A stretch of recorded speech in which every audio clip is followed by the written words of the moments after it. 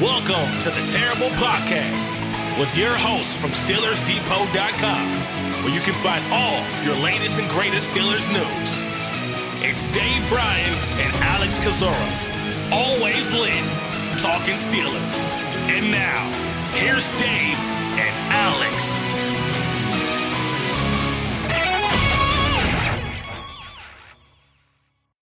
Welcome to the Terrible Podcast, Season 14, Episode 65. He's Dave Bryan. I'm Alex Kozora, SteelersDepot.com. Thanks for being back with us here this Wednesday, Steelers Nation, as we march forwards towards the Pittsburgh Steelers Week 16 game against the Cincinnati Bengals. It'll take place on Saturday, a big game for the Bengals and maybe for the Steelers as well, as they are 7-7. Dave, how you doing? It's been an eventful start to the week here that we got a lot to talk about. And obviously with the injury report, we'll go over here in a little bit, and some things that George Pickens said on Tuesday. And I think we got coordinator corner coming up, if you will. Boy, you ruined all that, didn't you? Remember? I know. The good old days. Yeah, that was the sit downs that they would have with the coordinators and all like that. And but it's shaping one up Tyler Tyler Eifert later. Yeah, and Keith Butler rocking chair. I was just thinking about that a little bit, squeaky chair and all like that. But my how things have changed, and my how things have changed with the Pittsburgh Steelers, right?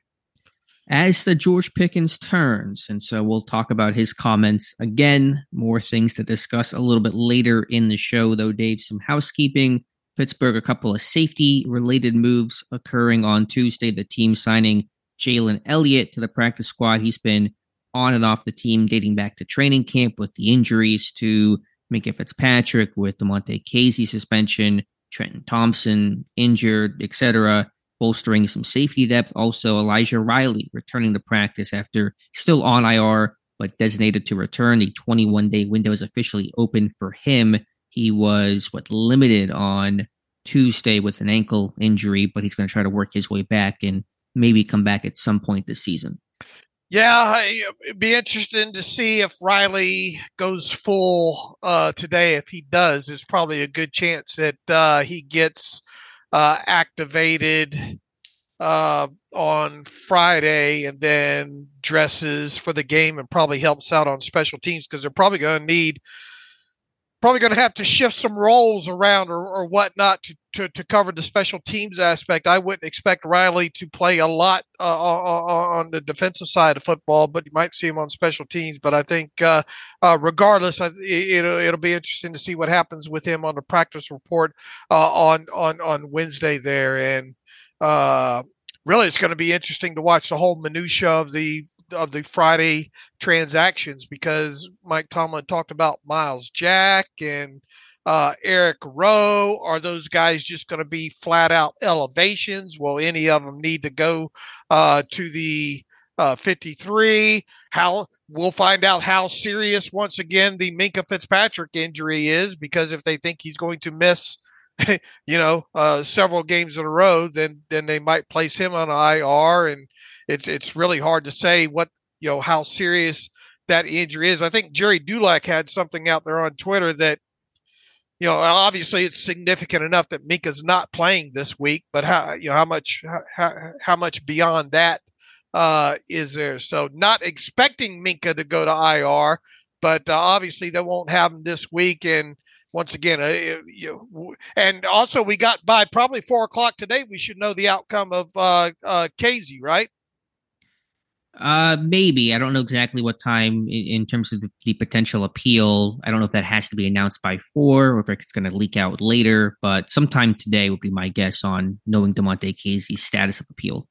But even so, we wouldn't expect him to. Well, here's one thing I guess that they could do if he's actually suspended, right? He would go on the reserve suspended list. So that would open up a roster spot there for maybe potentially somebody like Riley along those lines. So True. it's gonna be an eventful rest of the week leading on into game day.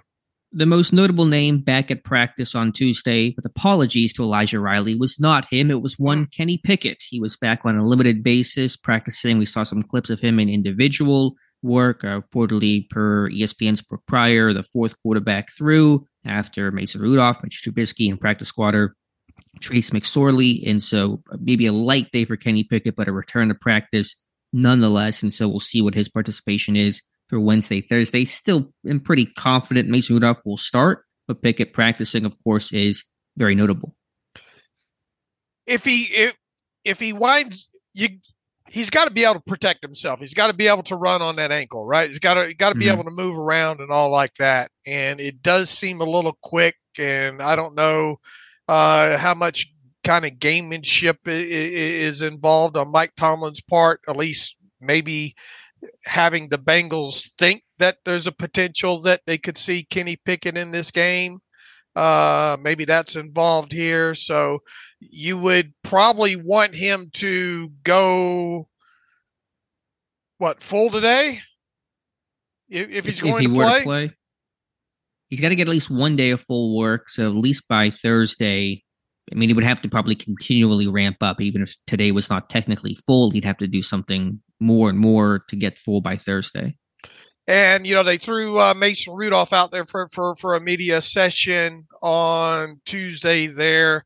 And he sounds like he's going to be the guy to go. It would be very, you put this out on Twitter yesterday, it'd be a very Mason Rudolph thing if for some reason he was to get the late bump here in favor of Kenny Pickett, wouldn't it? It would, but I'm thinking that Rudolph will start and Kenny Pickett will return for week 17 at Seattle. That's my read of the situation right now. Yeah, I would agree with that. And I think it's at least safe to say that your starting quarterback this week would be one of Mason Rudolph or Kenny Pickett. Steelers Tuesday injury report to go through it name by name. 9 players on the list, 4 not practicing. That's Trenton Thompson with the neck stinger injury he suffered in that Colts game. Minka Fitzpatrick, of course, with the knee, as you said, already ruled out. Najee Harris with the knee. Isaac Seumalo with the shoulder. Those guys have been battling those injuries for the past several weeks. 5 players limited. Kenny Pickett, Elijah Riley, we mentioned those 2 names. Cam Hayward, limited as he goes through concussion protocol. Broderick Jones with an ankle, and Pat Freiermuth with the knee. Those are 2 new names, 2 new injuries. We'll assume they're minor now, but we'll watch the Wednesday and Thursday injury reports and practice reports and game statuses and all those types of things. So names to really watch for right now. I assume Harris, Seumalo is going to go. Again, we'll watch Pickett.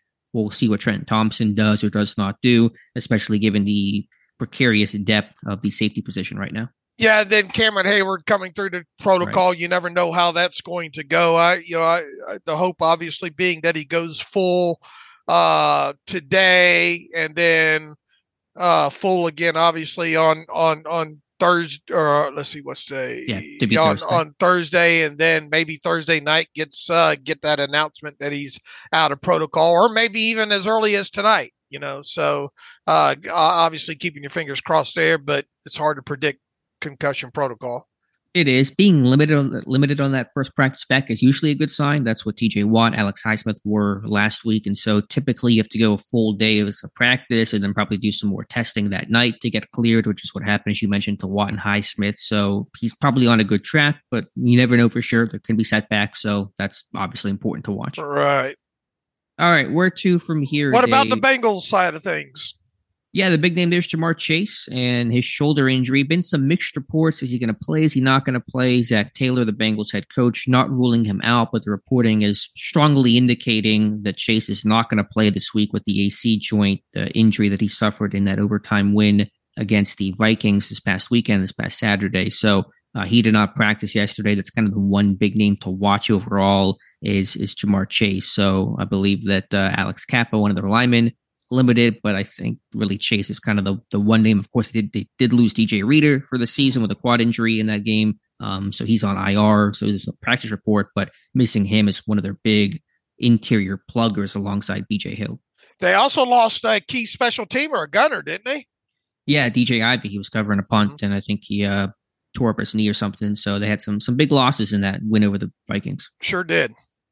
All right, Dave, let's just dive right into it here. George Pickens speaking with the media on Tuesday, and I think two notable comments. Probably the most notable thing that he said was asked about the lack of effort on the one block that he had that I'm sure people have seen, where he initially blocked the corner and then backed off, kind of threw an arm at him, let him go, and the corner helped make the tackle on Jalen Warren short of the goal line.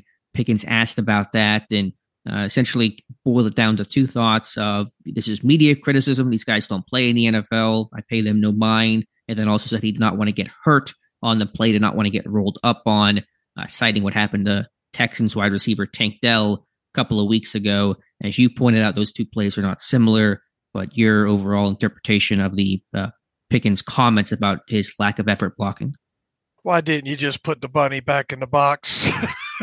I don't know what that means. That's how you tweeted last night. That's a Con Air reference of when they're down in the belly of the plane and he told them to put the bunny in the box, and then he ended up having to take care of him, the fellow inmate that's down there. And at the end, he says, "Why didn't you just put the bunny back in the box?" And that's kind of my. It's a dated thought, but it's kind of what rolled through my head. And long story short, it's just like, why didn't you just take another angle here? You had the perfect opportunity of just coming out and saying, look, I got to just give the cliche, and I know a lot of times we even talk about over the years on this show, it's nice to have players not go the cliche route and give some honest answers of how they feel, how they're feeling. But he didn't handle that very well at all, and look, you take I got a prediction for you. He's not going to win the Chief Award with the media, the local Pittsburgh chapter of the Pro Football Writers Association. He's not going to probably win that award for his dealings with the media. He should, though. He's given them the best quotes, the best material that a reporter could dream of. Yeah. Nah. He it'd been better off of him just saying, look, I got to be better, trying to put that behind me as fast as I can, yada, yada, and go that route. To me, kind of just doubled down. And look, you rewatch that. And for him to even throw out the Tank Dell injury, and if you go back and obviously, and we've posted clips of that Tank Dell injury a couple of weeks ago there, Tank Dell's not George Pickens' size. Let's throw that out there first and foremost. Tank Dell's a smaller player. He's going in. He's inserting himself in the middle of a goal line play with a lot of big bodies flying around there, and then gets caught up that way. And it was an unfortunate injury for Tank Dell, but after the fact, you got to tip your hat to him for giving the effort on the play, because if he takes that play off, he does not get injured, right? In that situation. The George Pickens play is obviously way out on the edge. Now, look, I understand the end result of that was George Pickens having to dive over bodies or leap over bodies, but it doesn't even probably get to that if he puts that defensive back in the second row, and it's not like we haven't seen George Pickens put people on their ass before, right? He has given one of the things that stuck out not only at Georgia, but in his first, in his limited time in the NFL, is his ability to manhandle some guys, and even close to the line of scrimmage on some of these cracks or chips, sitting people down and giving effort. So it's not like he doesn't have it in him. He just made a decision on that play. He wasn't going to block, and I don't think, I can't imagine real time in his head he's thinking, I don't want to be a Tank Dell here. I think he just manufactured that as an excuse afterwards, kind of doubling down and kind of, how dare you members of the media and bloggers and Alex and Dave sitting in their mom's basement, how dare you criticize me because you've never played the game. Well, I got news for him. there are several former NFL players who have played the game that are taking issue with what they saw. So throw out the media, throw out you and me, throw out, everybody who hasn't played the game. The people that have are taking issue with it. And, that's enough right there. And just, I think he could have gone a better route here, obviously, Alex. I think largely speaking, anytime a player pulls the "you've never played in the NFL" card, it's typically a losing hand that you're trying to convince somebody with. Listen, this was a must-win game. You had to do whatever it takes to win this game. And anytime you step out on that field, you're risking injury. So I understand his point. You get rolled up on, you're blocking. We've seen linemen get hurt that way. But man, you're on the goal line in a must-win game where things have been crappy the last couple of weeks. You got to do everything possible to help your team win, not just him, but the entire group. And that's the effort that you show. It's not time to worry about, I got to protect myself and I don't want to get maybe rolled up on in kind of some freak circumstance. Yeah, that's possible. That can happen. But, you got a job to do to help this team win. And, when this team is struggling so much, we talked about, you got to bring your effort. It has to be even better than it's been before, to do the little things, be detail oriented and try to overcome the injuries and the poor play and the struggles. That's how you turn this thing around, is by, doing the little things well and being detail oriented and, putting your hand in the pile. And that applies to the entire team, not just him. So the answer, I don't think, flies with any Steelers fan who heard that response by George Pickens. I wonder how that flies in his own locker room. I'm sure. We'll never know. And, I think in today's NFL, there's more of everybody just takes care of their own business, doesn't want to get too deeply involved in someone else's business, because of the 24-hour media cycle and all like that. But, man, if I'm a teammate of his, I'm grimacing. I'll tell you that.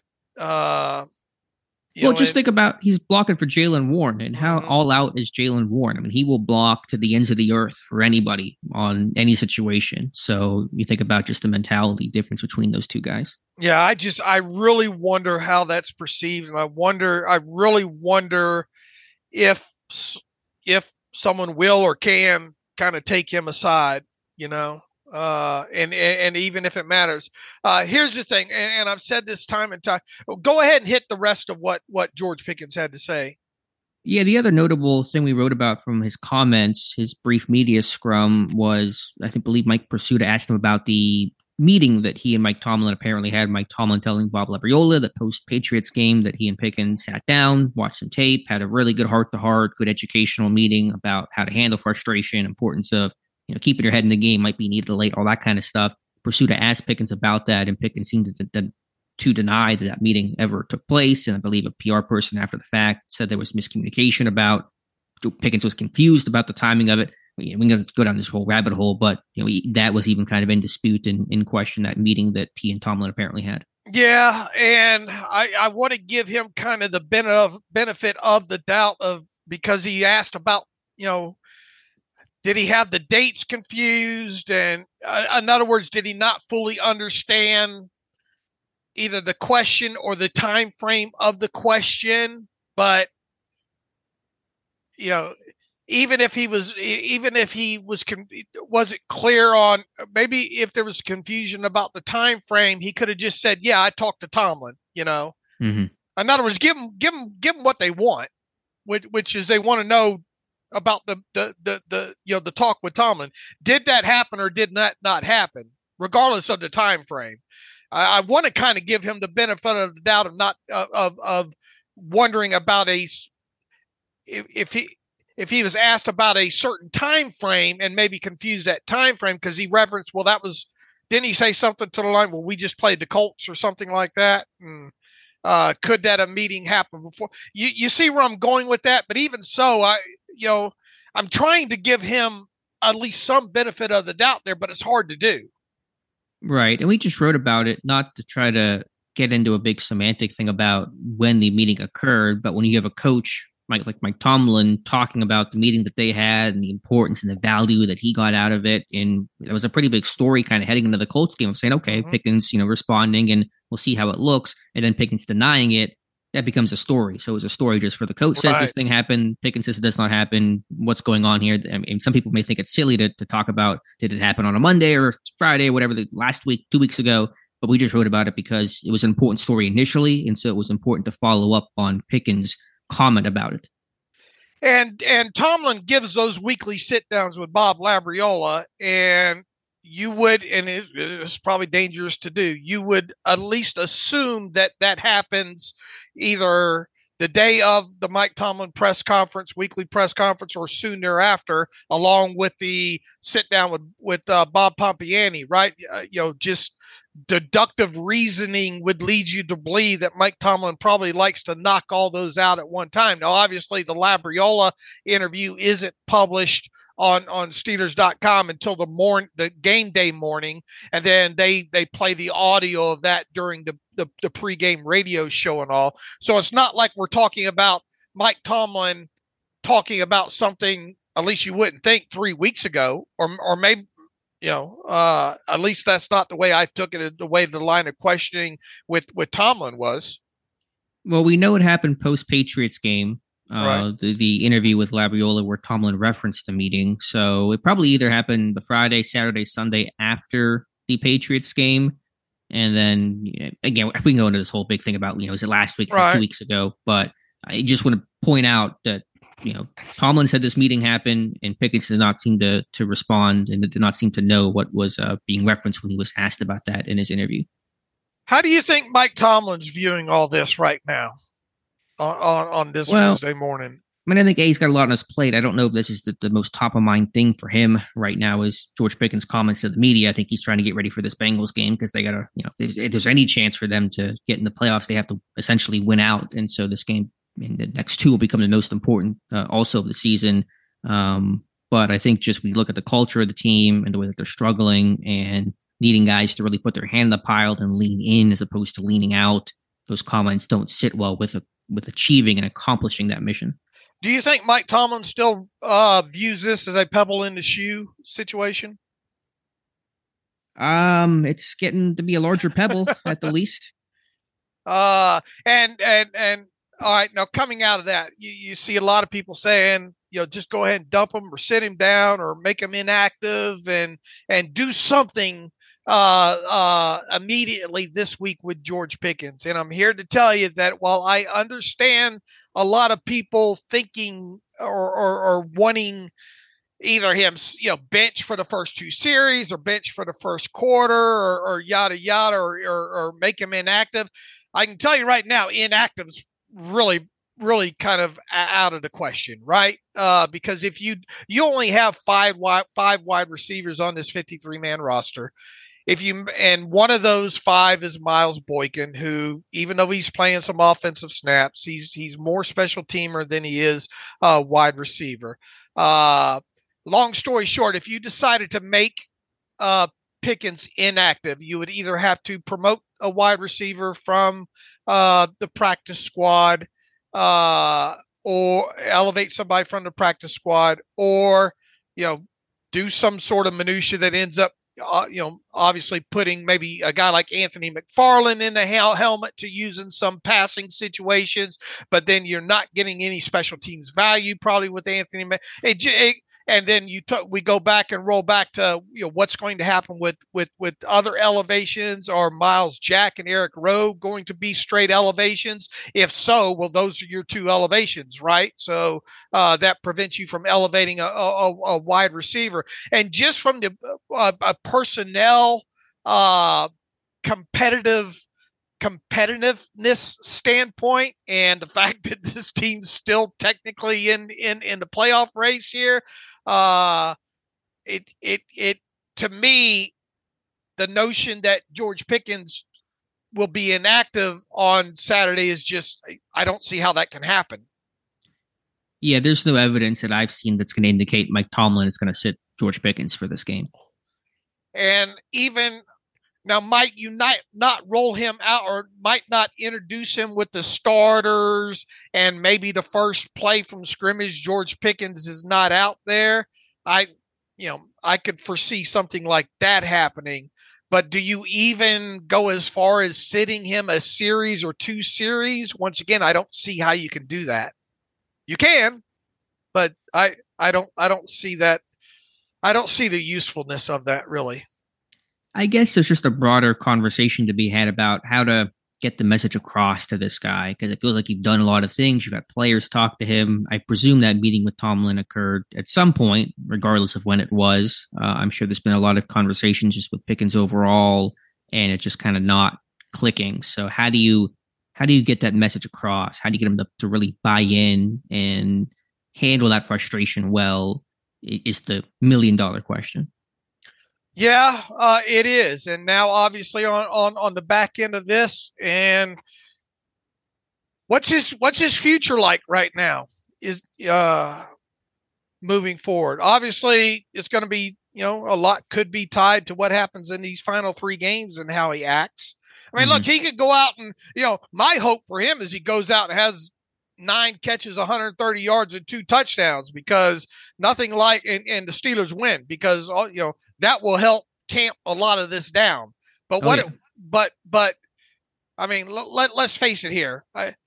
There's a lot of uncertainty with this team heading into this game, especially with a guy like potential with Mason Rudolph making his first. There are no guarantees that anything will be any better on the offensive side of the ball. He could just as easily, George Pickens, come out of this game with 3 catches for 38 yards, and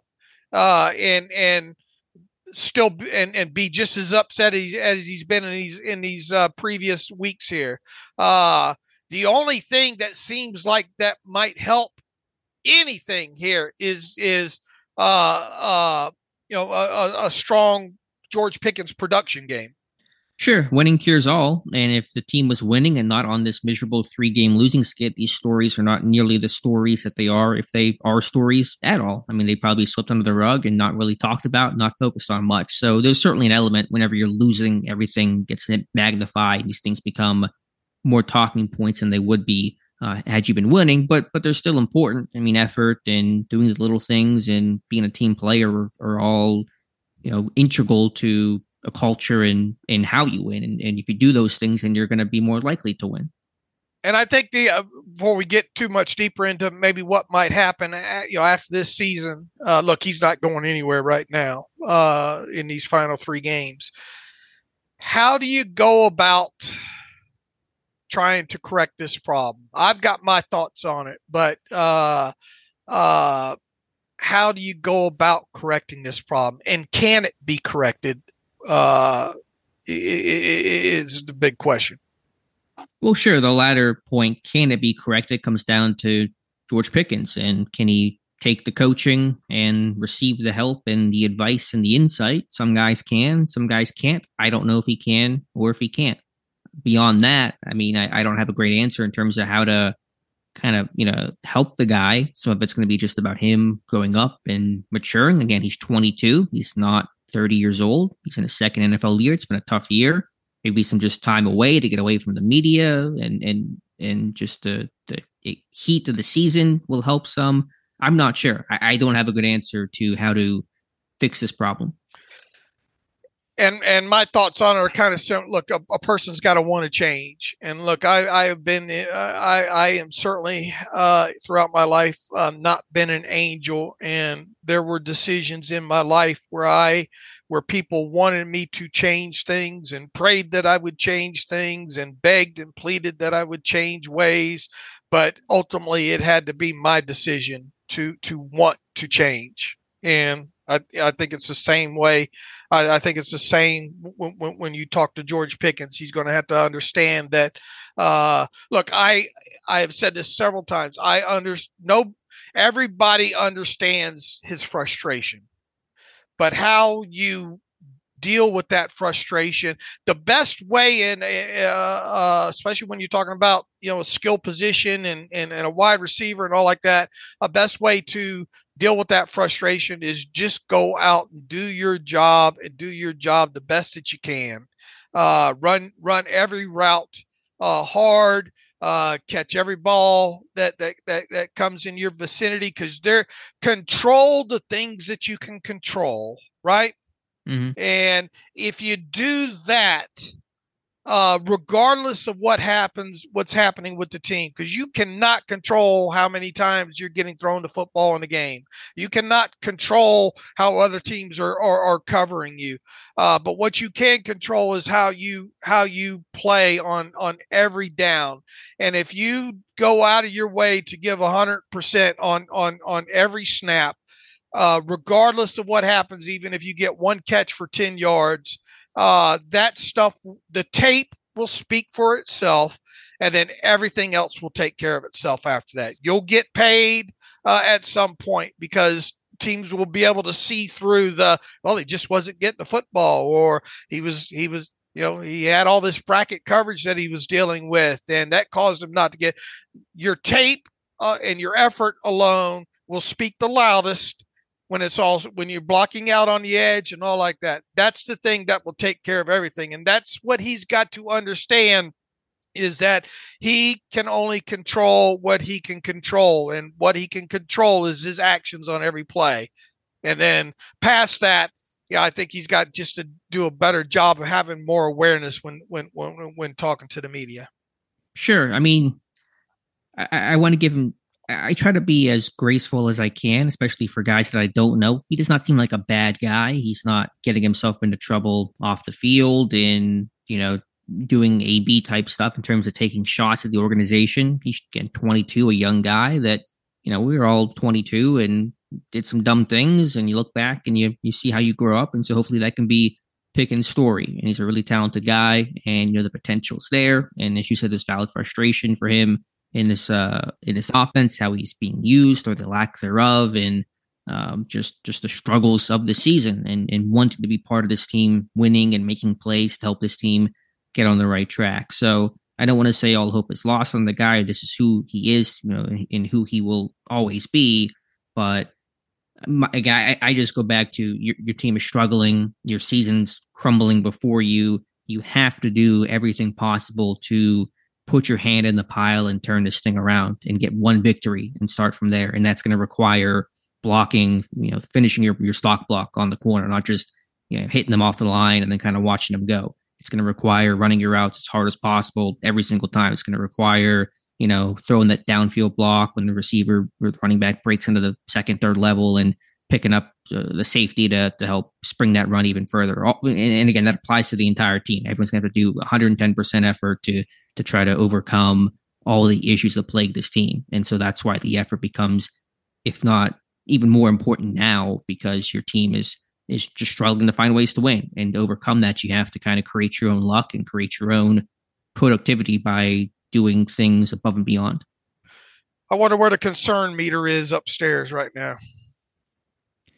Yeah, it's hard to say. Mike Tomlin publicly has not seemed to show a ton of concern about it. But, obviously what he's doing and saying publicly and thinking privately can be two different things. Do you think there's a chance that he's not a Steeler in 2024? Yeah, I don't, talking absolutes is dangerous. And you have the post that went up late last night that's on the top of the page of the site right now about maybe not gifting that George Pickens jersey for Christmas. I still believe he will be a Steeler. But is there a chance that he could be moved? Yeah, I'm open to that possibility. I just from the sheer fact of how hard it would be to tear down this, because this wide receiver room, as we've talked already a couple of times, is already going to get torn down just through yearly attrition and players' contracts and all like that. I mean, Allen Robinson, unless something drastic happens there, probably not going to be back. Miles Boykins, an unrestricted free agent. Will his special teams ability be strong enough to warrant him a return? In 2024, you already are not utilizing a guy like Calvin Austin enough, who is still probably going to be part of this team. You have Deontay Johnson under contract next year, and you have George Pickens under contract next year. So with just regular attrition in that room on the bottom end of the depth chart, it makes it very challenging to add one more in it by jettisoning away a guy like George Pickens. So they would have to be really, really upset and think that he's not going to change his stripes to get to a point where he's dealt away. And if you were going to do anything, you would probably do it at the start, before the draft or during the draft, if you're going to do anything with him, right? Sure, that would make the most amount of sense. All right. So I never dreamed that I would be theorizing the possibility of such a thing. With Pickens potentially not being part of this team in 2024, in my heart of hearts, I don't believe anything will happen, but I think you have to at least acknowledge the fact that something could happen. I just say that because I think you have to take a hard look at your entire roster this offseason Right. and go down through the list name by name, who this guy is. Does he help you? Does he hurt you? And especially when you're talking about the bigger cultural issues and Steeler way type stuff, these things become more into focus. So I just say that kind of from a broader perspective of, I've said before, I think everything is on the table. Everything has to be examined, and that includes George Pickens' status and future with the team. Now, I said this a couple of weeks ago on the podcast and took hell from it, that I wasn't a believer that he would see a second contract with this team. I'm still guessing your opinion is the same. Yeah, my opinion is still the same on that. As we said here, here's the thing too. He's qualified now in his first 2 seasons because of the snaps that he's played for at least a level 1 proven performance escalator raise for the 2025 season, and he's on track to have a level 2 proven performance escalator raise for the 2025 season on top of that. Now, long viewpoint of that, it really doesn't matter. It's insignificant, because if he does stay with the Steelers through the 2024 season and, at least produces, what he's done an average of the first 2 years, he's going to want to get paid after the 2024 season. Likely. I mean, that's all, who knows what things look like by then, but that would make sense. And what would that, I mean, we're talking more than a year out. What will that 2025 offseason look like? You could visualize some quote unquote hold in type situations. And what if the Steelers balk at whatever number he has in his head, Yeah, possible. But those things feel like an eternity away. Right. But I mean, I feel comfortable in doubling down right now and thinking that, man, I really don't think he's going to see a second contract with the Steelers unless some things change. You just hope this guy can grow up a little bit, which is possible. Again, he's a really young guy, second year in the NFL, and this offense can find its footing in the passing game. Then these things maybe become less of an issue, less of a talking point. But I don't know. I don't know how the team can best get through to the guy. It feels like they've done a lot of things that they can do. And again, as you said, it kind of comes down to George Pickens himself. Look, in the short term, you just hope that he goes out and has a good game against the Bengals. For sure. Because we got to stop having reasons to talk about him in this light. We need to be talking about him.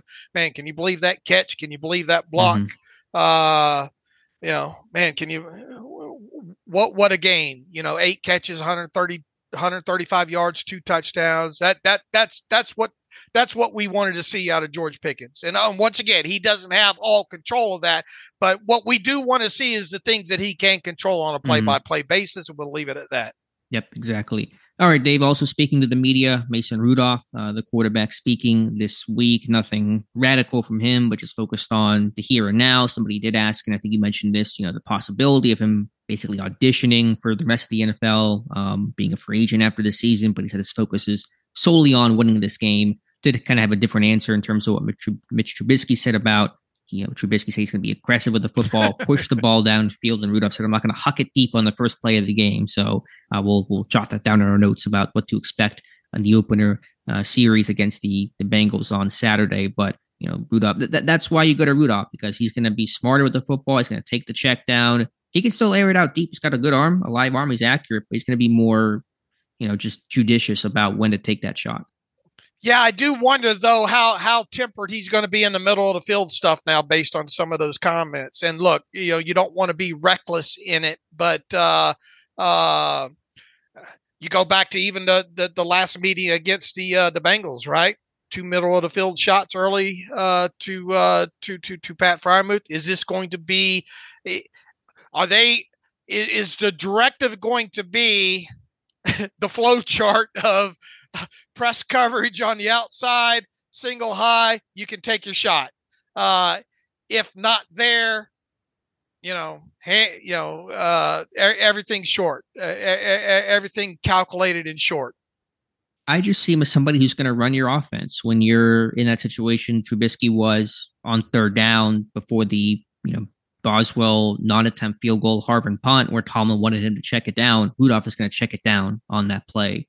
On the fourth down against the Patriots, where Trubisky took the deep shot instead of hitting Robinson short, Rudolph's going to hit Robinson short. He's going to hit Deontay in the flat instead of Pickens on the slant on the third down before. He's going to run the structure of your offense where the primary read, if it's open, he's going to hit it. And that's how I kind of differentiate between Trubisky and Mason Rudolph. But we both agree they need explosive plays in this game. And we both agree that those are unlikely to happen. Throw short, run long. Sure. I mean, again, Rudolph's going to take some shots in this game. I don't have any doubt about that. But he's going to just do it in the right moments to attempt it, not on 3rd and 14 when you're on field goal edge range and you're just trying to get a couple of yards to make it a more manageable field goal for Chris Boswell, not on 4th and 2 when your game and the season in some respects is on the line. So it's just being smarter. It's being aware of the situation and what the situation calls for. And that's the mentality I believe Rudolph will play with. All right. So better decisions with the football. That's the hope. That's the goal. That's why I think they made the switch. Do you think that that third down play of him not checking it down to Warren over there was the straw that broke the camel's back and not necessarily the 2 interceptions? I think it's all together. I don't know if there's one singular play that says anything. I think it's probably just a combination of things stacking up over time. All right. Anything else from any other players? I don't know if anyone else spoke significantly. I mean, Pat Freiermuth, he did take the blame, by the way. Freiermuth did on that missed third down conversion over the middle that led to the Colts taking the lead into the half, which Mike Tomlin essentially referred to as a turning point of this game. So Freiermuth took the blame for that play, not Trubisky. All right. I respect him for saying that. Speaking of that game, Dave, going through the all-22 of this one since our last podcast, we'll start with the Steelers offense. What jumped out at you at the all-22? The poor offensive line play, which I think we've already highlighted, top to bottom. I mean, the run game was the most positive aspect of that, mostly interior on some pulling type stuff and some guys getting out. Once again, I think that, I don't know did you go back and watch that holding call on Mason Cole on that run by Jaylen Warren? I thought that was ticky-tacky there, but I thought they did some good things internally with the offensive line in the run blocking category, because there were a couple of runs there that were able to hit. Obviously, the big thing is they weren't able to get any momentum and sustain, enough drives to feature the running game enough. But there were runs there. There were runs to be had there in the interior, but totality wise with that offensive line, especially in the pass blocking aspect of it, it was miserable. You're right. The run blocking had a couple of moments. They ran a dart scheme with Dan Moore. Harris was behind for a good chunk of yardage. They had some kind of short pulls with hitting the 3-tech instead of kind of really pulling longer and around. They got some yardage, but I thought in some of the situational moments, the goal line, for example, they could not get a push up front. I thought they were really, not the physical unit. They didn't play with enough leverage and drive in some of those moments. And even on some split zone type runs, early down runs, they weren't getting that push up front. I did think, generally speaking, besides some of their gap runs, especially on zone runs, more straight up, duo man blocking, Pittsburgh's O-line did not get really the push they needed. Right. And the Colts D-line won the point of attack too routinely in this game. And in pass protection, it was just an utter mess. Roderick Jones, his worst game of the season by far, couldn't handle cross chops, dropped his eyes, gave up the edge repeatedly. James Daniels picking up stunts, that was a big problem. Dan Moore getting walked back.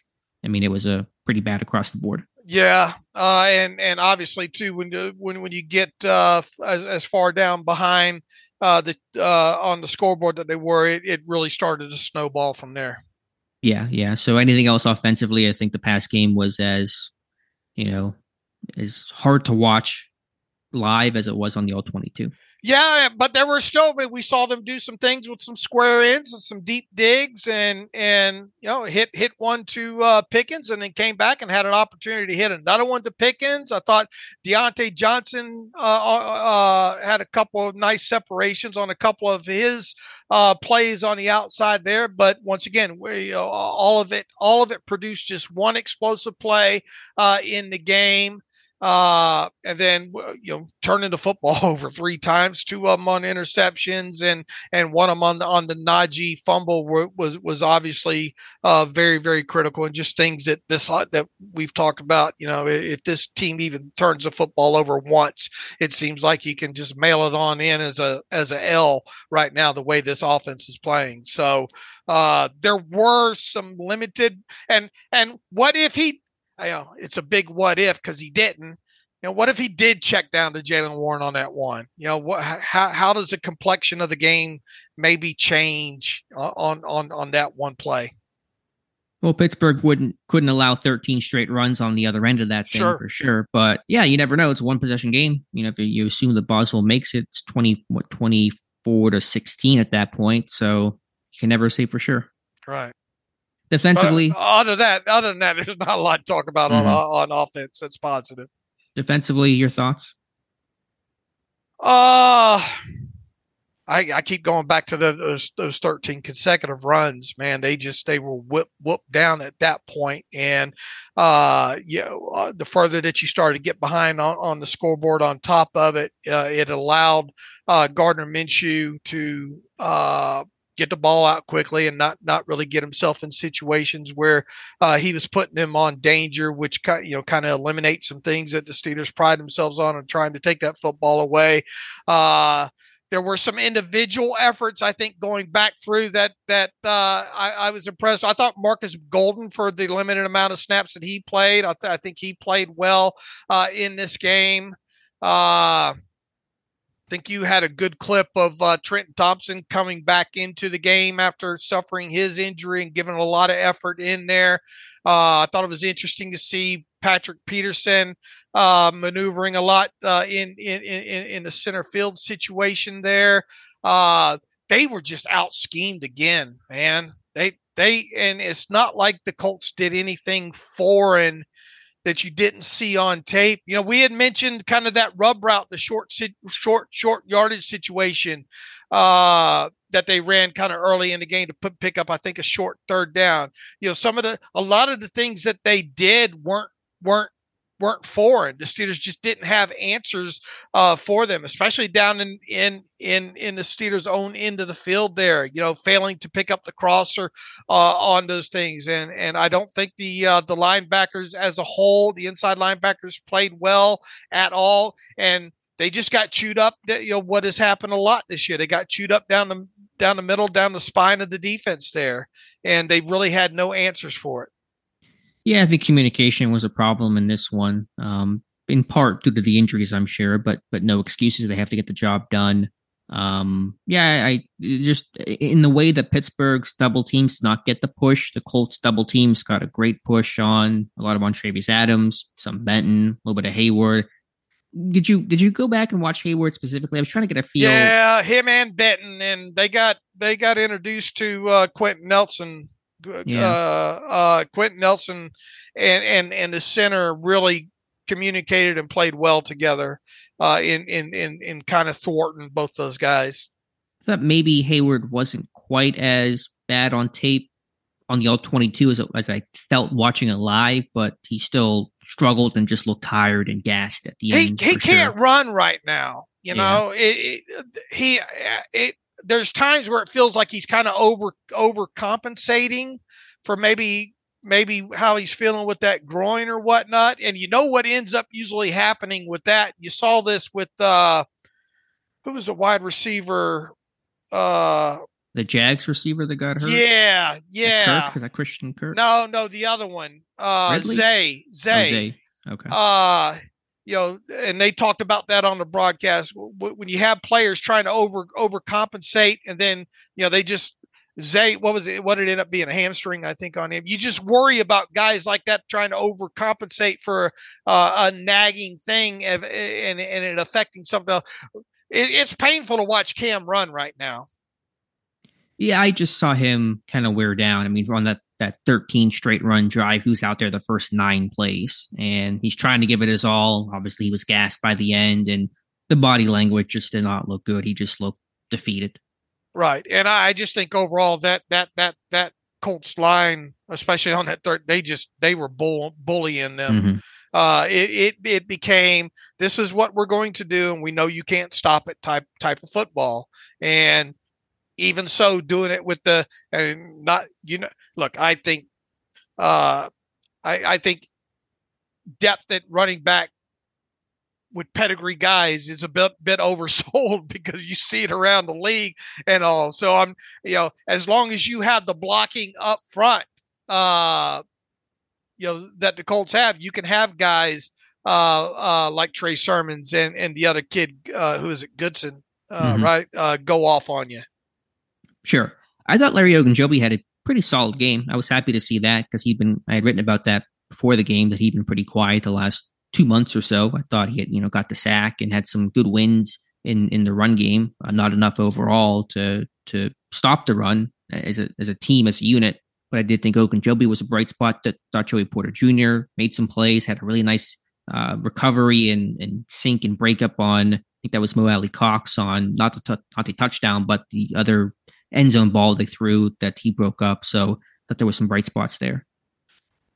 Yeah, the linebacker plays, just inside linebacker plays, not up to snuff, and Atlanta Roberts has given his all in that. But Mark Robinson's had some struggles. Obviously, Walker's had some struggles, and they look in that 13, and not just really the 13 consecutive runs.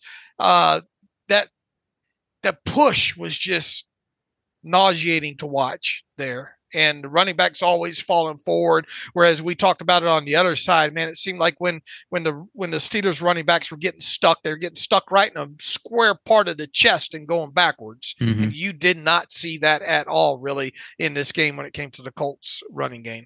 I agree. And then some zone beaters. Pittsburgh having to play a lot of zone in this one. I thought Minshew attacked that middle of the field well overall. So that's kind of my overall takeaways of this defense. Right. I agree.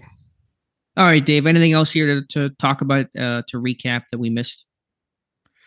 A little bit about, I wrote about the Mitch Trubisky contract a couple of days ago, and there are a couple of different ways you can go with that. And the main thing I think a lot talking about that is the $1 million roster bonus in March that he has. That's kind of a trigger to kind of trigger a decision. It's not earth-shattering by any shape of imagination. Now, after writing that article and going over the potential dead money and what you would save after roster displacement, specifically, you're saving a little bit more than $2 million that way.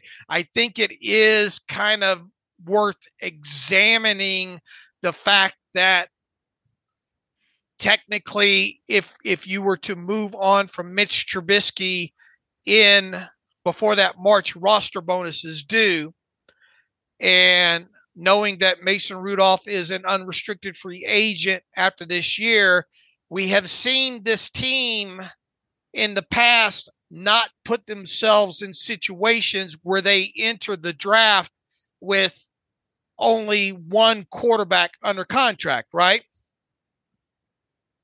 Yeah, I'm trying to think in 2022. Obviously, there was the Haskins. Did they extend? They had extended Mason Rudolph like right before the draft or something, didn't they? Yeah, I think. But who else was in that room at that point? Because Ben had retired. I mean, obviously there was again a tragic Haskins death, which is a unique situation. Well, I'm trying to remember the minutia of how they had. Well, they had Haskins under contract, didn't they, for that previous. Well, that's what I'm saying. Yeah, and then obviously, he passed away. Right. So that was a unique situation. But I think, going into the draft, it was just Mason Rudolph. Then Trubisky came in March. I'm not sure the timeline of everything. So I get your point, though. Obviously, this team is not going to drafts usually with, a giant hole at a certain position. Guess what I'm getting at here is could, as an option, at least to get them into the summer, I don't want to totally rule out the possibility of them paying that $1 million roster bonus and then maybe making a decision with Mitch Trubisky later on in the summer, and then specifically after June 1st, where you could lessen the immediate dead money for 2023 and then put the other bit of it into 2025. You see what I'm saying like that? Mm-hmm. Now, it would require the commitment of $1 million roster bonus that you're not going to get back. But technically, that could be a way that they go that would enable Mitch to stay past the March roster. Obviously, if you're talking about a $3, $4, $5 million roster bonus, it's a lot different situation. But I don't want to totally rule out the option of them at least keeping the room with another guy in it with experience to make the decision later on in the summer. They could still move on from Mitch Trubisky very easily. Mm-hmm. And then in doing so, obviously, too, you probably would come out with a little bit better cap clearing situation by putting off that proration amount of 2025 until 2025 by a post June 1st roster cut. But I mean, I just wanted to throw out there that there is another option than direct cutting him.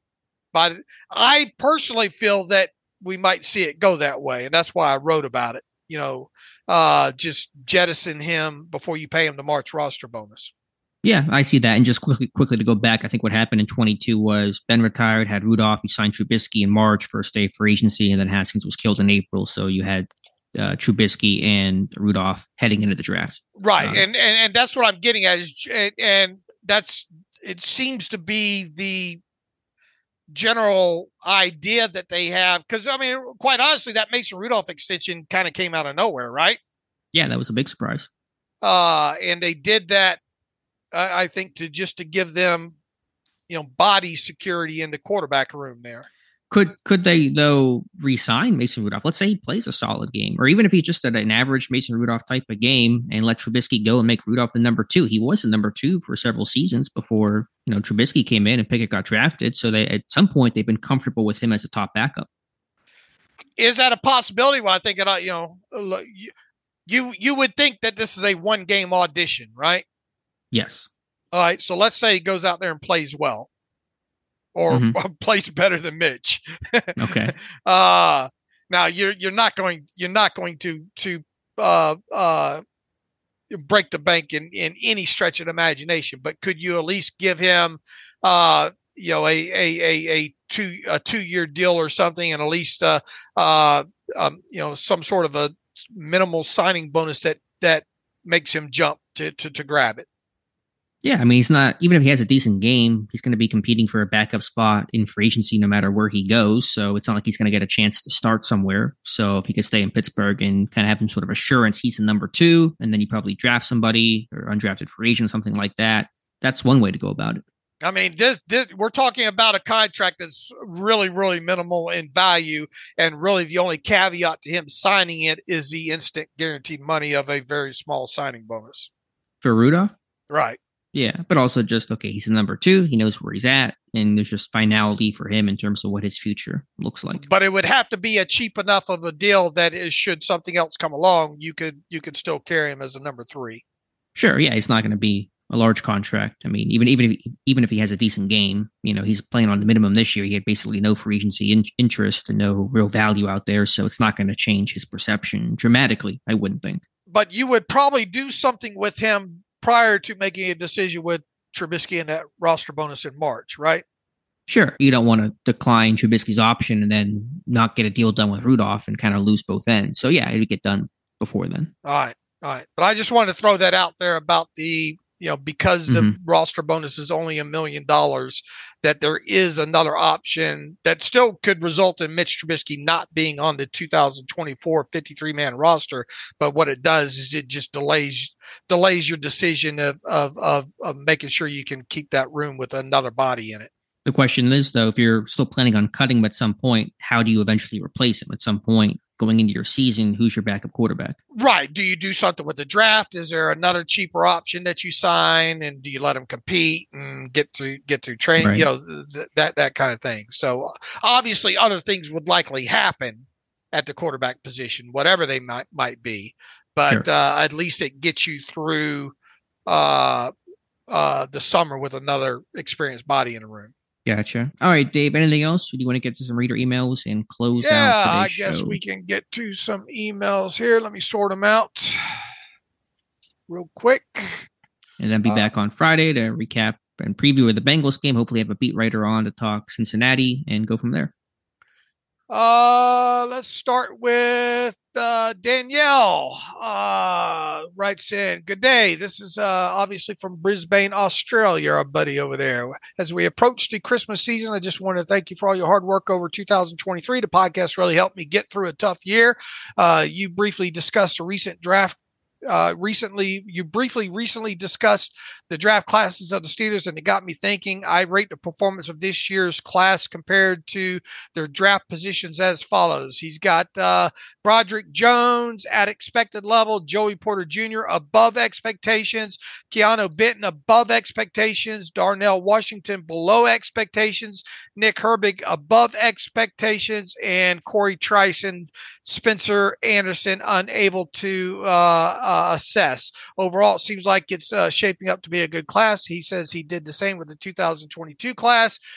He's got Kenny Pickett below expectations, George Pickens recently below expectations, DeMarvin Leal below expectations, Calvin Austin III below expectations, Connor Hayward above expectations, Mark Robinson at expectations. Some minimal value is okay for a 7th round pick, he has in parentheses, and Chris Oladokun below expectations. He says, overall, my takeaway from this exercise is that it is the 2022 class which is really letting the Steelers down now. I'd love to hear your thoughts on it. It's really hard to argue, Dan, the way you kind of got this laid out. I think Broderick Jones is kind of at expected level. Joey Porter Jr. maybe a tick above expectations. Keanu Benton obviously above expectations. Darnell Washington, that's below expectations so far, right? Now, how much of it is his fault? I thought the blocking would be better with Darnell. I mean, we've seen glimpses of what we thought it would be, but just in totality, probably not where I thought it would be. Nick Herbig, obviously above expectations, although he's not playing a lot overall. And you obviously can't assess Corey Trice or Spencer Anderson. It's not their faults there. I think top to bottom, this draft class has been fine, right? The 2023 class? Yeah, this year's class. Yeah, I've been really happy with it. I think there's a lot of, not just only good play now, but encouraging results for what they can be and hopefully will be on that second year jump. And so getting a lot of playing time, these guys have played a ton of snaps. It's going to help them develop and be better next year. So yeah, I'm really happy with the 2023 class. All right, and his thoughts on the 22 class is basically, which is really letting the Steelers down right now. It is, yeah. I think that's your top 3 picks. Kenny Pickett, George Pickens, DeMarvin Leal, none of the 3 are producing the way that you hope that they would in their second NFL seasons. They got to figure out a way to start using Calvin Austin some. But again, what is his skill set outside of his speed? Right. He's fast. But you got to find a way to integrate him in and not with the screaming red light on his helmet either, that when he comes into onto the field that he's going to get the football, you're going to have to get creative, a little bit more creative with him and get the ball to him out in space. A lot more than you're doing now, and even double isn't much. Right? Well, can you double zero? I mean, I get it. I don't know. I'm kind of seeing him as a speed guy with a small catch radius, not as much twitch as you would hope for a guy of his frame and kind of skill set, and a guy that goes down on contact super easily. And I just don't know how to integrate that in my system. And if you're a fan, you really got to worry about what's going on with DeMarvin Leal right now. Yeah, the pass rush aspect has not been there. He's a reserve-based defensive end, and that's been disappointing. Jeff Kinney writes in, yikes. How do you think the other guys on the team feel about George Pickens not wanting to get hurt while blocking? Every other player on offense has got to be shaking their head about how selfish and obvious and oblivious this attitude is. Does he not realize that football is a team game? Yeah, we're not going to rehash all that. Jeff, we talked about him probably way too long than a lot of people wanted us to talk about earlier in the show, but point taken is all I can say, Jeff. It would be interesting to get inside the heads of some other people in that locker room right now. Yeah, I'm sure they didn't love the comments and what the tape showed. Just two other quick aside points. According to Jordan Schultz, a Bleacher Report, Jamar Chase will not play this weekend. Not been officially confirmed by the team, but just more confirmation that Chase probably not going to go. And just a complete sidebar, rip to the Pittsburgh Maulers, officially folding as the USFL XFL merger. The Maulers not part of that group. And so the Maulers, if you're the diehard fan, they are no more.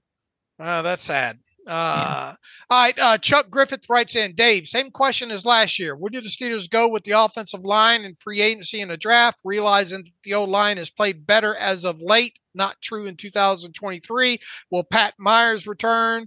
He's got parentheses hoping for a change. And which lineman would you write in pen and which in pencil for 2024? Obviously, yeah, that's we'll be talking about a lot of that stuff after the season goes. I think that I think it's time to find a new offensive line coach personally. I think it's time to make a change there. Look, Chukwuma Okorafor is probably not going to be in that room come March. So that's one of your guys on that offensive line on the 53 that's probably not going to be there. I would think that Sayamalu and Herbig will both carry over into next year. Obviously, Broderick Jones will carry over into next year. They need to do something else at center that either draft or the free agency route. You probably need to address the tackle position. Either draft or free agents. No, probably about it. You need to do that. You need to figure out where Spencer Anderson figures all into this. Maybe that's a guy that you can count on for depth only moving forward. They've had Dylan Cook on this roster all season, so there's obviously something there, probably only as a backup though. Long story short, a lot of this is going to carry over into 2024, minus probably Mason Cole and Chukwuma Okorafor and maybe one other of the depth guys. Yeah, just kind of big picture in terms of starters next year, the guys that should remain the same. I see it as three people: Isaac Sayamalu at left guard, James Daniels at right guard, and Broderick Jones at one of the tackle spots. Would probably prefer left tackle over right tackle, put him back in his natural spot, but we'll see exactly what the team decides there. Other guys will come back, like Nate Herbig, Spencer Anderson. I assume Dan Moore will be part of the roster. His role unclear right now, but in terms of starters, I think those are your three, and you work from there. But they're going to have to address at least two positions in either the draft or free agency, right? Tackle and center. Yeah, that's what I was getting at. I mean, you got your three guys, say Malu, Daniels at guard, Jones at one of the tackle spots. That leaves you with a center and tackle spot to really examine, to look to upgrade this offseason. All right, Chuck, hopefully that kind of gives you a little bit. And once again, we'll be talking a lot more about this after the season and all like that. Todd Gensler writes in, team dynamics. Hey, fellas, do you ever recall a team like this year that became so unlikable? In all my years of following the Steelers, never once did I ever have angst for any of the players until now. Several are my first, won't play or fight for each other, aren't accountable, make excuses, and simply are hard to like, he says. Is it culture, coaching, professional sports as we know it, and will it just get worse?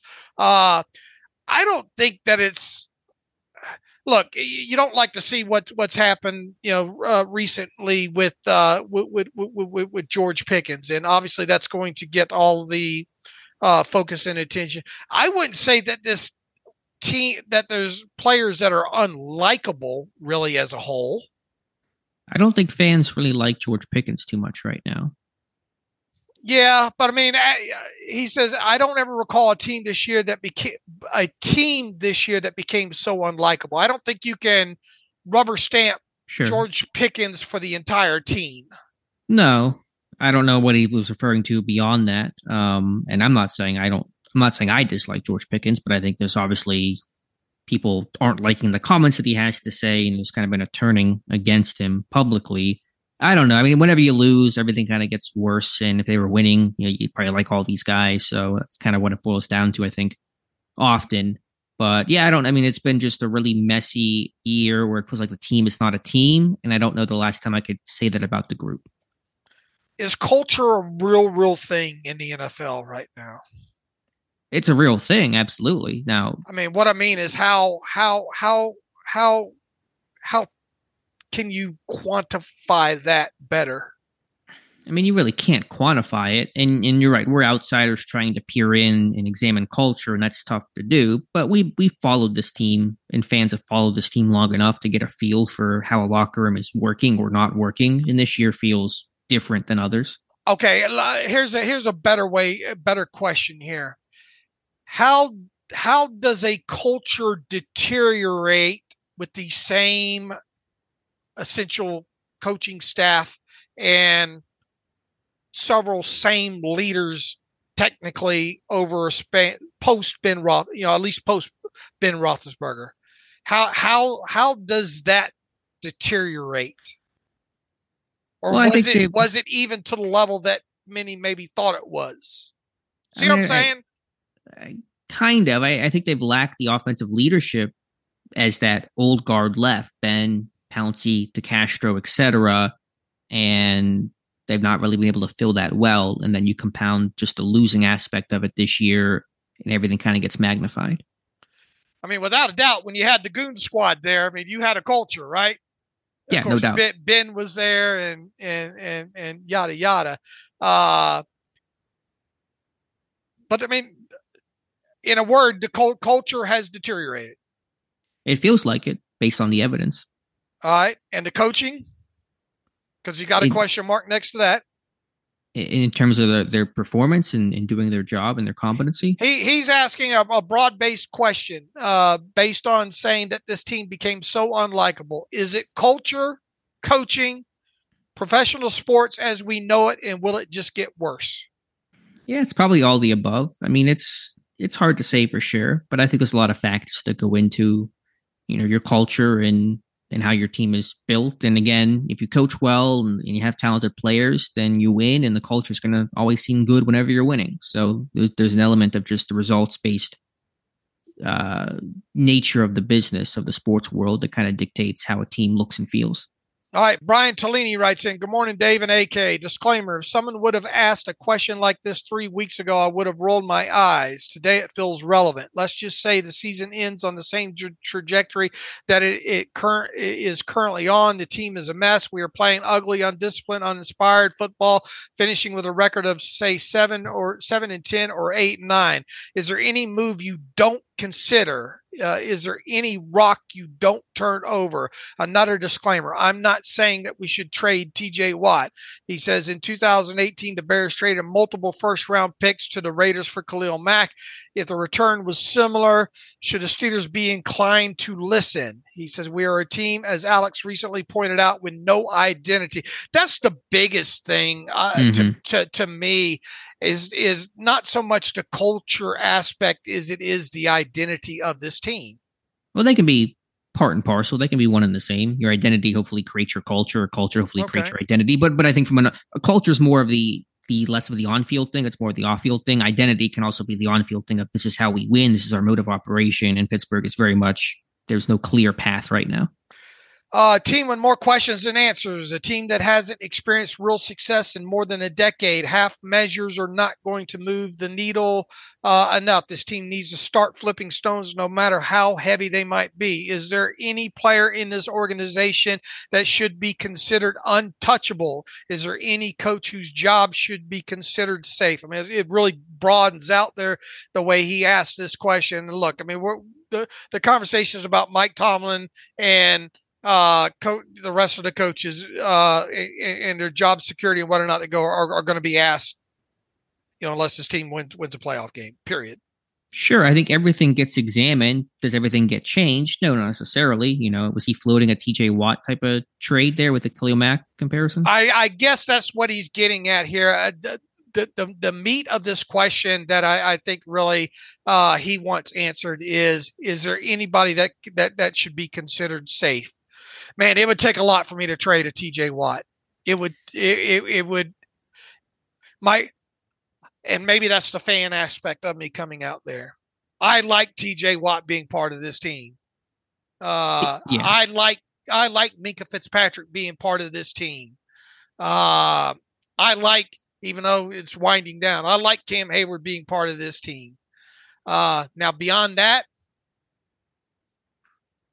yeah, it's on the table. Yeah, I mean, like I said, what you have to do when the season ends is go down through the roster name by name and just examine them. And some of them are going to be very quick conversations. TJ Watt, awesome player, great teammate, staying, no question about it. Same with Minkah, same with Cam, etc.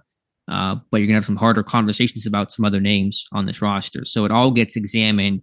It does not mean it all has to be changed, though. Does every player have a price? Or are there some that you just don't, that are untouchable? I mean, I guess everything has a price, but sometimes that price is so incredibly high that no team is ever going to reach it. Right. And TJ Watt is one of those players. Look, long story short, Brian, this team's got a lot of evaluation to do, starting with Art Rooney up top and filtering down from there.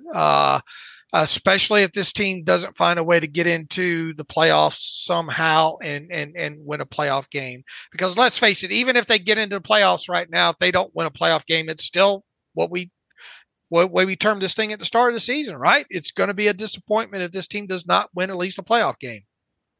Yeah, that streak has to end. That streak will continue. No playoff win since 2016. And each year that passes by, as that extends, it becomes harder and harder to ignore that fact. Look, I personally came into this season thinking that maybe this team could get to the playoffs and win a playoff game. And then that Super Bowl, then us talk maybe going into next season thinking, all right, the window's open. Man, these last several weeks make me wonder how far that window is away now. It's away, and the problem is, what is your path to win in the playoffs next year? What is the path to figure this out and make this work? I don't know what it looks like. Last year you sat there and said, well, you're young offense, you finished the year on a great note. We'll just kind of get the offense to regroup and develop and take that next step. Defense comes back, they do their thing, healthy TJ Watt. Okay, that's your path. You can buy that. That's fine. This year, what does it look like? I don't know. And look, you see teams around the league make drastic changes in 1 year and get themselves in the playoffs, right? I mean, it's not like, but when you look overall to it, the players under contract that this team has right now, there's a core of these guys that aren't going anywhere. Right. But that you're going to have to roll it back with. But on the flip side, you got to have the Chukwuma Okorafor gone. I don't think anything's going to happen with A or B, Deontay or George Pickens, but I don't think you could potentially rule it out right now.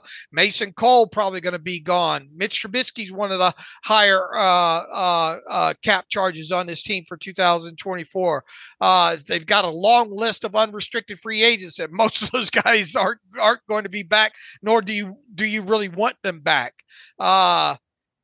You start looking at the product from this year, from where this team sits now, and looking ahead to what the holes on this roster look like now, next season, and then start factoring in X amount of draft picks and how unless something changes the normal path of free agency, doesn't feel like it's going to get it done.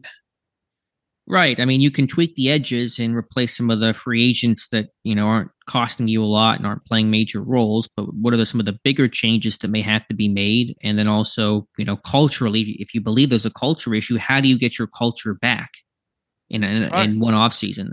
That's a difficult and messy question. I'm not so back to the culture thing. I'm not suggesting that doesn't exist, but I think it's hard to rubber stamp Steelers culture from the 70s into today's game. It doesn't have to be from the 70s. It just has to be from 3 years ago. I mean, just in terms of playing as a team and doing the little things and being detail oriented and staying together. I mean, those things are very real, and the good teams and the successful teams are able to pull that off. All right. And if you believe that Mike Tomlin cannot recapture that culture, is that a conversation? Is that where it starts during the offseason? Can we recapture this culture? It's certainly one half of it. One half is getting the talented players that are going to help you win from an on-field perspective, but also there's a cohesion culture aspect that has to be looked at. Just looking at this at a glance real quick, if a team came calling to you during the offseason and wanted to give you a third-round draft pick for Najee Harris, would you take it? Off the top, I don't really know for sure if I would or not. I think he probably would. I don't know where I sit right now. I'm just trying to think of, based on people saying who's untouchable and all like that. I mean, he's not an untouchable guy, basically, right? No, I wouldn't call him untouchable, but I don't know what the price would be. It depends on what free agency might be, what the draft class might look like. I mean, there's a lot of factors that have to be considered. Man, when you start rolling through the guys under contract next year, and the guys that that probably that are under contract that won't be soon, this team's going to have a lot of holes, man. But in some ways, that's probably a good thing. You probably need to, reset this thing again. All right, let me see if I can fit one more question in here real quick. My mind's racing right now. Let's hit this one from Bryce real quick. I'm only going to get part of it here because his are very long. This is more of a thought, but Alex, that video Pat Freiermuth blocking the end makes me want to vomit. Watching the Steelers continually ask this tight end group to base block 3 and 4 techs is infuriating. Washington has had good moments, but he's still a rookie who needs to get stronger. I don't think it's so much the strength with Washington as it is with technique, because we've seen him put some good moments on tape. He says, and Freiermuth just can't do it. In my opinion, the lack of adjusting the usage of the tight ends is one of the biggest gaffes of the season for the coaching staff. I mean, Alex has already kind of said that. Why are you putting some of these guys in some of the positions that you're putting them in?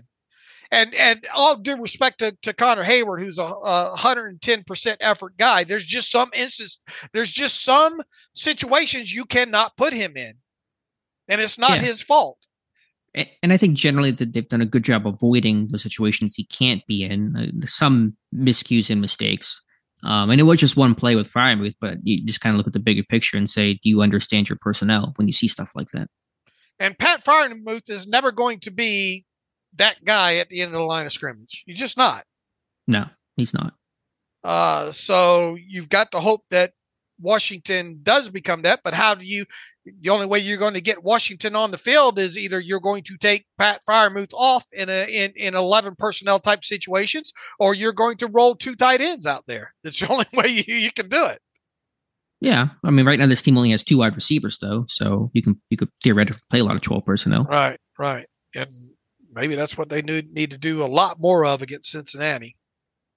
Yeah, I think Freiermuth should be like a stand-up, slot option. Not necessarily a true slot receiver, but, not an inline guy. Get him, backside nub, standing up in the slot. Washington, you're inline Y. That's how you best utilize those skill sets.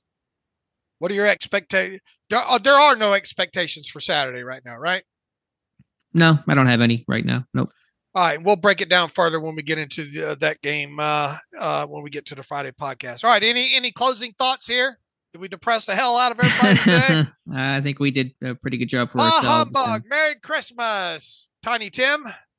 All right, we'll be back Friday. Tiny Alex. Tiny Alex with some Christmas holiday cheer.